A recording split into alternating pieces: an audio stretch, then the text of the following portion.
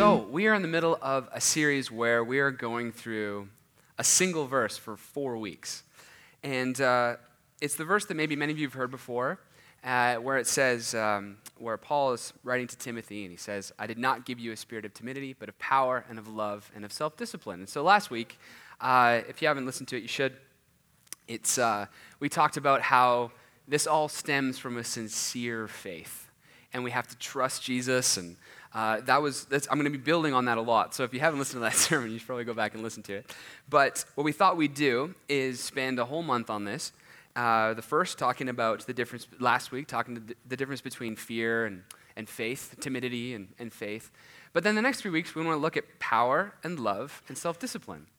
Paul describes this spirit-filled life as those three things. And so today I get to talk about power. I get to talk about the first one. And it's been an interesting time wrestling through what does Paul mean by power, and why do we get to have some, or do we have it, or is it the Spirit, or is it us? And I don't know. It's just you read these verses a bunch, and you got to stop and think about one word for a week, and it's like, okay, what does power actually mean, and why do we get to have some? So it's been cool. As I was thinking about power, I think I have a bit of a love-hate relationship with it. I don't know. This is just me, but I have this thing where every time I go to especially a wedding, like a public, like a fancy thing where I'm sitting in the audience, every single time, mostly weddings, sometimes funerals also, where I have this weird feeling, maybe I don't know, maybe this is messed up, but I have this weird feeling where it's like, I could ruin everything right now. Do you guys have that feeling? It's like, I could stand up and say a really weird thing. I could make a noise. I could ruin someone's wedding. I have so much power right now. Is this just me? Like every time I grip, once per wedding, I have to just grip. I don't know why. It's so weird. But it's like the power just goes to my head for a second. I'm like, I'm not going to do that. But it's kind of crazy. As I've been wrestling through, it's just kind of a dangerous thing, power.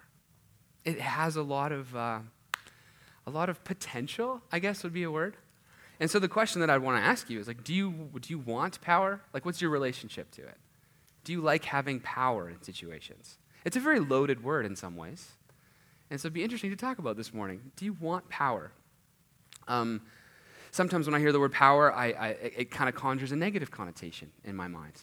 That equals hurt. And I kind of make this little jump in my head. Maybe for good reasons, from past experiences or things like that. But you can flip power on its head and talk about all the things that it can accomplish. And so I kind of made a little list. It's like maybe you don't enjoy power. Maybe that's not something you're like, oh man, I just love having power. I love having all those things. But do you enjoy safety? Well, that's an interesting way of looking at power. I think, to keep using the wedding analogy, got to MC Mark and Rachel's wedding a couple weeks ago. That's some power at a wedding. And I think my MC at a wedding philosophy is make everybody feel safe. It's not about you, be invisible, use your power for good, and just get out of the way. But it's the same thing, I can ruin everything. And I hope I didn't. I really tried not to. Okay, cool. Very safe. But that's why you'd give someone power in that scenario, in a very special moment, is you're going to make this moment feel safe. This is what I'm hoping. That's what I'm hoping you will do. Use your power to make us all feel safe. So what about rescue or order or justice or peace or harmony or all of these things that we love are very closely tied to who's in charge and who gets to assert their will and dominance in a moment. So the who is kind of the important question, which we'll get to. So when I think about these words, safety, rescue, order, justice, peace, harmony, God's Spirit is doing these things. This is where he's going. This is what he's up to, thankfully. I'm really glad that that's his agenda. And it's very, I'm trying to think about the right word, and this is the word I thought of, and it has a lot of other connotations to it, but think about it in the most pure form of the word. It's disturbing. It disturbs what's currently happening. Like there's something going on, and it's like, no, I'm going to inject justice and peace and harmony and right relate. Like it disturbs sometimes where things naturally go. It disturbs natural decay, which is great news. And I'm really glad. Like I'm really glad that the gospel and the Spirit of God has the power to change things and to turn things on its head and redeem them and restore them. So that's all well and good. It's like, okay, great. I'm so glad the Spirit of God does that. What great news. I'm so glad he's into the whole peace, justice, love, harmony thing. But then it gets a little tricky because he gives us that, like he uses us to do it. And the Spirit of God is in you. And I'm giving you this Spirit. I was like, okay, well now that's different. I'm okay with God having all this power, but now the Spirit of God actually has to work through you and me, and it gets a little complicated. And so what I want to do, well, here's just a question kind of to set the stage, is how do you feel about the Spirit giving you power to do those things? Better yet, how do you feel about the Spirit giving other people power to do those things? Now it's a little trickier, and I want to unpack why I'm actually grateful for that too.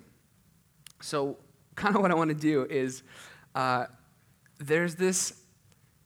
we have this idea that the Spirit of God is doing something really beautiful and restorative, which he is.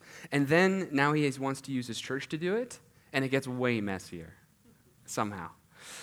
So I kind of want to look at a couple words and kind of think about like, oh, it's great that God does this, but then when it actually gets hashed out in real life, it kind of looks like this. And what I want to do is I want to put just a funny picture up that I really, really liked for a really long time. So you can put that up.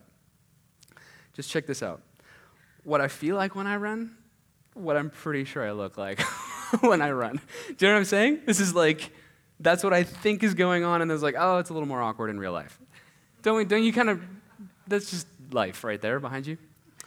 And I just love her face. I don't know what she's holding. It's like bubbles or something. Did I get you, Mitch? Yeah, I like making Mitch laugh. It's one of my favorite things.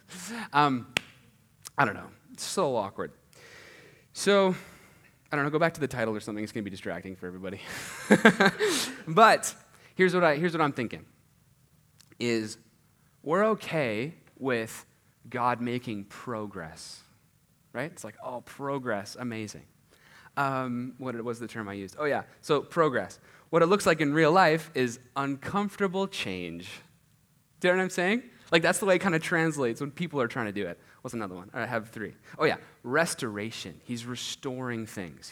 He's bringing, I don't know, he's restoring stuff. And then that gets hashed out in real life, and it's just awkward situations. Just awkward talks and tension. Do you know what I'm saying? Like, we start doing it, and it looks a little different. I have one more. I'm getting happy birthday texts on my iPad like constantly. I should have airplane mode. Redemption. Redemption. I love redemption. All about it. And then it kind of looks like pain. It's painful. Because it's, of course, like it was always gonna be. But I want redemption, but I don't want pain. And then we get caught in this place. So, question for you. Are you annoyed or frustrated by the ways that God's power actually gets hashed out in and amongst us as the church? Is that annoying to you? Is it frustrating? Does church and family and relationships, do they feel like uncomfortable change? Does it feel painful? Does it feel annoying? Does it feel frustrating? Does it feel unnecessary? Does it feel awkward? Certainly does for me. But the question I've had to ask myself is it worth it? Like, is it worth it? Which is the main thing I've been wrestling with.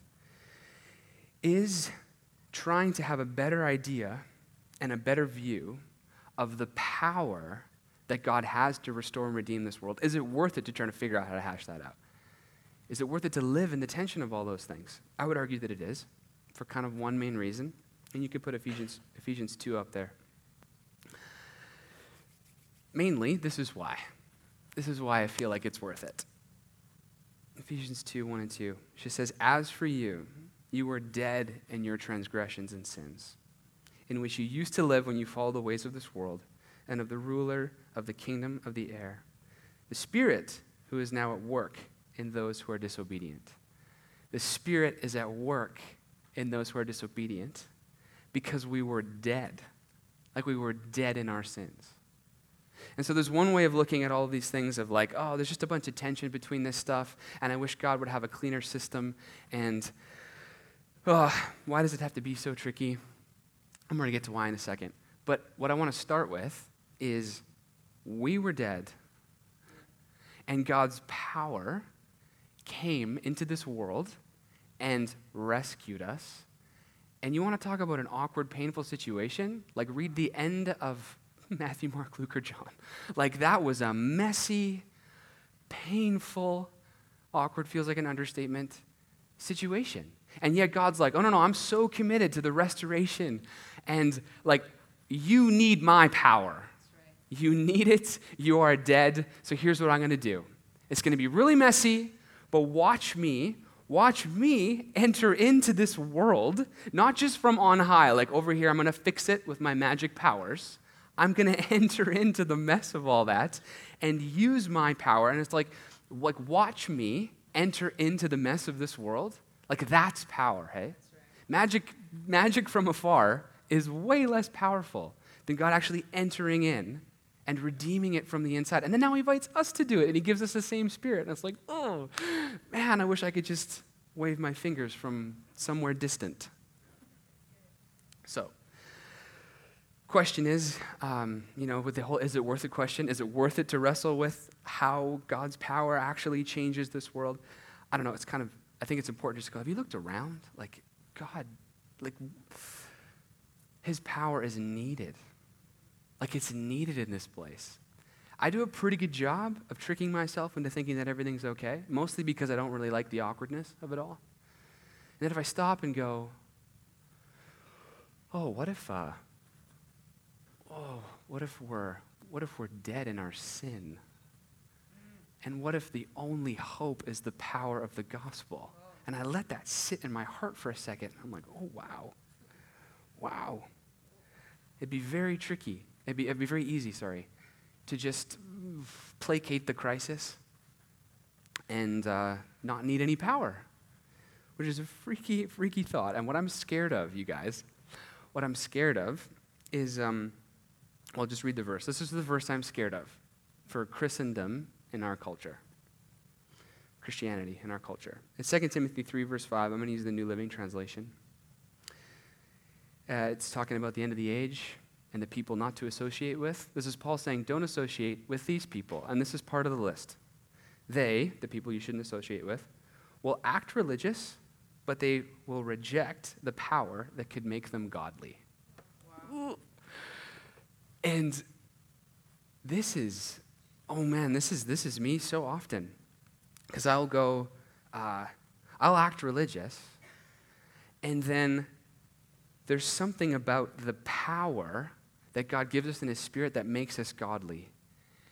And he's like, why did you think that my Spirit wasn't going to lead you in the same direction as me when I was on, like Jesus speaking, when I was on this? You see where I was going? Like, I'm giving you that same Spirit. It's actually me inside you. So this is where I'm going. And this is the power that makes you godly. It's me. It's not your actions. It's not your ability to go, sometimes I'm going to be religious, and then, sometimes I'm going to really get into the meat of it, and then I'm going to go, repair myself. And this whole thing is all about you. It's like, no, I'm doing this, and this is the Spirit I've given you. This is the Spirit that now lives in you. And so, a form of godliness, that's what another translation says. There's a form of godliness that doesn't actually need God's Spirit. It doesn't need his personhood inside of us, leading us and loving us. And that scares me a little bit. So we're beginning to see why God would actually give us his power to execute his will and hopes for this world. So this is when I hear the word power, maybe this would be a helpful word for you. It's kind of one of the ways I've been processing it this week. Is when I think about power, I think a lot about responsibility. And I'm sorry for the Uncle Ben Spider-Man quote, it's so overused. But it really is true. that where great power exists, there's a certain level of responsibility that comes with that. And so responsibility is not like the funnest word ever. We don't like that. But what if God would say, I'm going to give you my power because I want you to understand something of the responsibility that you have to this world and to be the church. Because I'm, Jesus speaking, the Spirit speaking, I'm taking responsibility for the mess of this world. That's what Jesus said. I'm taking responsibility. This is my problem. Like, we caused it all. And he's going, no. I'm taking responsibility, and I'm going to do something about it. And of course, the way that Jesus exudes his power is the most beautiful, humble. Maybe we should read Philippians 2 at some point this morning. But just this idea that he considered himself nothing for the sake of just obeying his Father. And he considered equality with God not something to be grasped or to use to his own advantage, but he just laid his life down and was obedient to death on a cross. So just to be clear, power is not, I'm going to work something up. That's the way that power actually is executed. But there's this moment where he goes, he knew that was the past too. And he's going, no, I'm taking responsibility for I want to see this world redeemed and restored to me. And then he says, hey, I got great news for you. Why don't you have that same responsibility? Do you want to share in that responsibility with me? And what I think that does is there's a beautiful word that I think also could be a synonym for responsibility, and it's called purpose. It's called purpose, maybe significance. And all of a sudden, what seems like awkward situations and tension and pain goes, oh, wow, I have a purpose. Not just some purpose that's ranking with all the other purposes, and this one's slightly better. It's no, it was the one you were designed to have. And it's not a stretch to say you were literally created to have this purpose, for the Spirit of God to live in you and to make you whole and to love you unconditionally and give you a purpose that pulls you out of all the things that ensnare us. That's literally why you're here and created. It's not an option. It's your basic design. So, I'm pretty committed to this personally, and I'm also really committed to this being the plan for our family as well. It would be a very, very messed up thing to not give the church any responsibility. How mean is that? It feels very mean. So when Matt's up here talking about dig your bleeders meetings and stuff, it's all cute and we got funny logos and different names, blah, blah, blah. At the end of the day, what we sit and talk about in staff meetings is, do our people know how important they are? Come on. Do our people need the Spirit of God in them?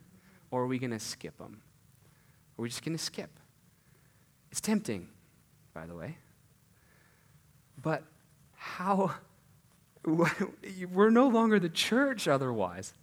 If the Spirit of God isn't living in us and drawing us into his plans and purposes, I'm not sure what we are. And so, I want to wrestle with what it looks like to have the Spirit of God use his power through you so that we can understand how much purpose we really have. What a gift. I want to read 2 Timothy 1, 8-10. It says this, so do not be ashamed of the testimony about our Lord or of me as prisoner. Rather, join me in suffering for the gospel by the power of God. This is kind of funny, hey? It's I'm giving you power to suffer. Congratulations. He has saved us and called us to a holy life, not because of anything we've done, but because of his own purpose and grace. So, God does a very funny thing. He says, I know you're afraid. Go change the world. That's not the thing that I would do. If he says, I know that I know that there's fears. I know that this transition of my Spirit working through you and to actually make a difference in this world, I know that's really, really scary, but I don't have a better plan because I want you to know me and I want you to walk with me. And I love what Tara said this morning in the song we sang. Can we see this tension of his power at work through us as a desire for God to want to be with us and walk with us every day? What a beautiful way of viewing that. I can't promise you that it's ever going to get easier or less awkward. I can promise you that that's what he's doing, and he's going to be with you as you do it. That's a way better promise. I don't want to be promised that it's going to work. I want to be promised that I'm going to be with who I've designed to be with. That's pretty neat. So what I feel like we do a lot of the time, and I'm so guilty of this, is we just make our world really, really small, and to have it require less and less power. And then what we wind up with is just good old-fashioned religion. I'm not really interested in it. Defining religion as, wanting all the benefits of God with none of the responsibility. And this is what Jesus is so frustrated with the Pharisees, right? It's like, you missed the whole thing. You're using me, you're using God to climb something. And that's not what he's doing, and that's not what his Spirit is doing. And so instead, Jesus goes, well, I'm going to be over here redeeming and restoring and living in the mess because that's the best news for you, Pharisees. So, I have an invitation for you this morning. I'm going to unpack why this is the invitation. But I want to invite you to join something bigger than you today. And here's why. Joining something bigger than you is a really great catch-all for wrestling through how power works. Because you don't go somewhere or accomplish something without leaders. And the announcement this morning is great. We're going, okay, how do we build leaders? And leaders is the cute word that no one disagrees with. What we're really thinking about is like, okay, how does the Spirit of God give our people power to walk out the gospel wherever they are? And we call it leadership development because that's way less scary than being Spirit-empowered to go, I don't know, make a mess somewhere in Jesus' name and get in lives and believe for things in the darkest of moments. And I love that. And so our church and where our family's going is way bigger than you. It just is. And that's a beautiful gift because it's just beyond you and it's beyond me. It's beyond me to go, oh, the problems we've picked really require the Holy Spirit's power. Yeah. Like we've picked some really big problems. Yeah. My favorite one is how do we multiply disciples? It's the first thing you see when you come in here at the top of the banner. I have no idea how to do that. Like I know how. I can read about how. That's a really big goal. It's a very scary problem. Actual multiplication. Wow. Okay, well, it looks like we need a miracle. Looks like we need God's Spirit. Looks like we don't have any room for fear. So I get why we have a tough relationship with power, because many of us have been hurt by people who use their powers not in the way that Jesus did, not in the Philippians 2 kind of way. And for that, I'm so sorry. But I don't think the solution is just to flatten everything and push down all the people trying to fight for faith. You ever have people in your life trying to fight for faith and you're like, just shut up. I'm enjoying my religion right now. You ever had that? Man, I felt like that going to the Every Nation Go conference a bunch. And the first night, I'm like, oh, they're going to talk about changing the world again. And it's going to be huge, and it's going to be every nation. You know what I mean? And then at the end of the day, I'm like so grateful. Yeah. Like I'm so grateful.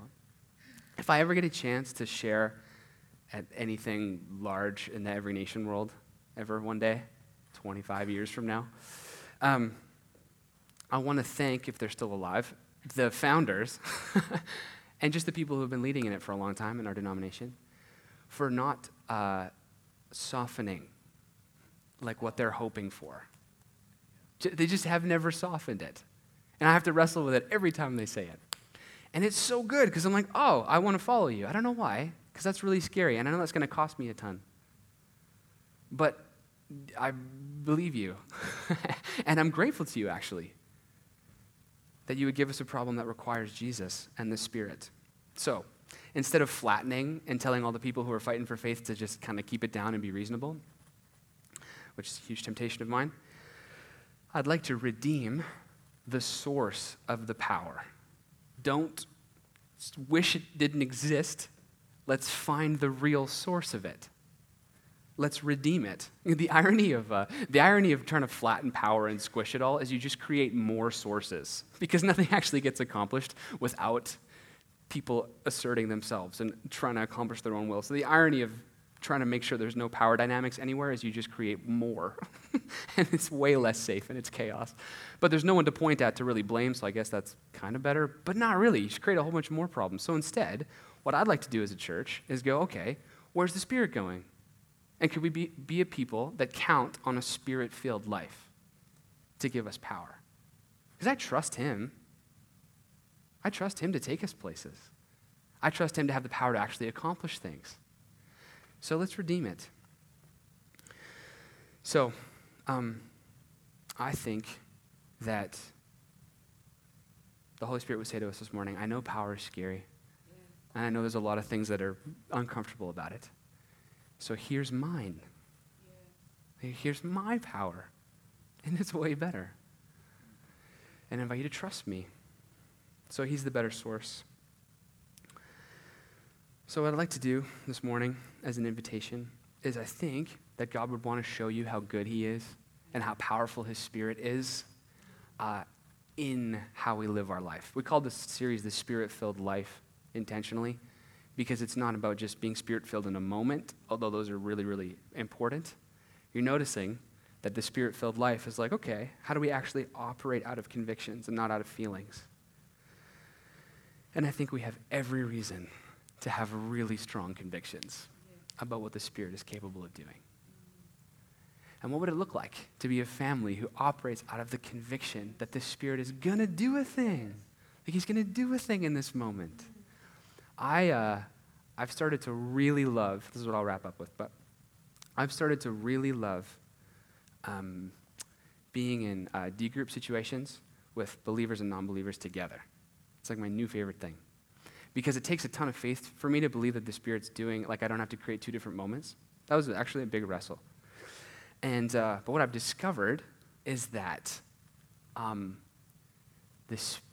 what I think about in those moments is I think and I pray, and I go, what is the Spirit doing in all of us? Yeah. What if I didn't have any fears, what would I do?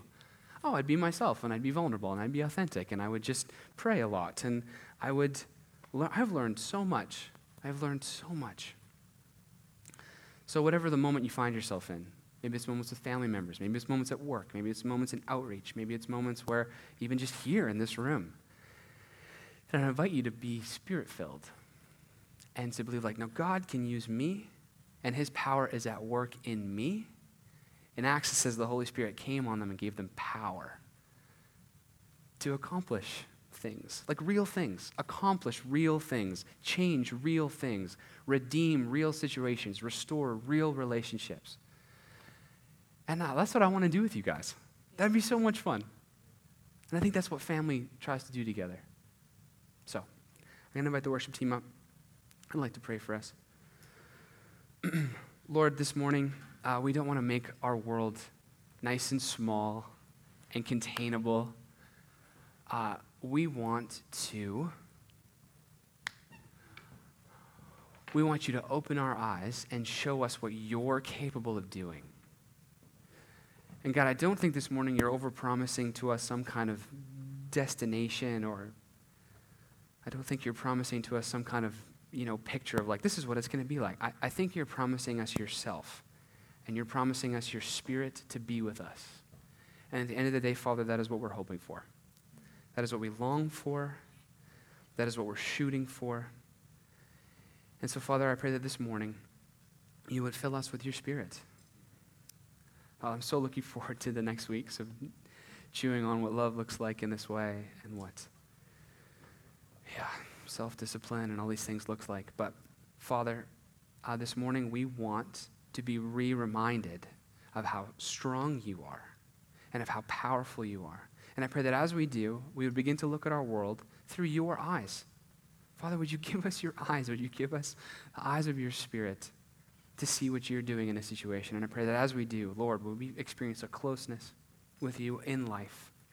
Would we not just bifurcate spiritual things and real world things? God, you came into this world and redeemed it. And so we want to do the same because you're still doing that through your church. And we're so grateful that you would invite us into it. In Jesus' name, amen.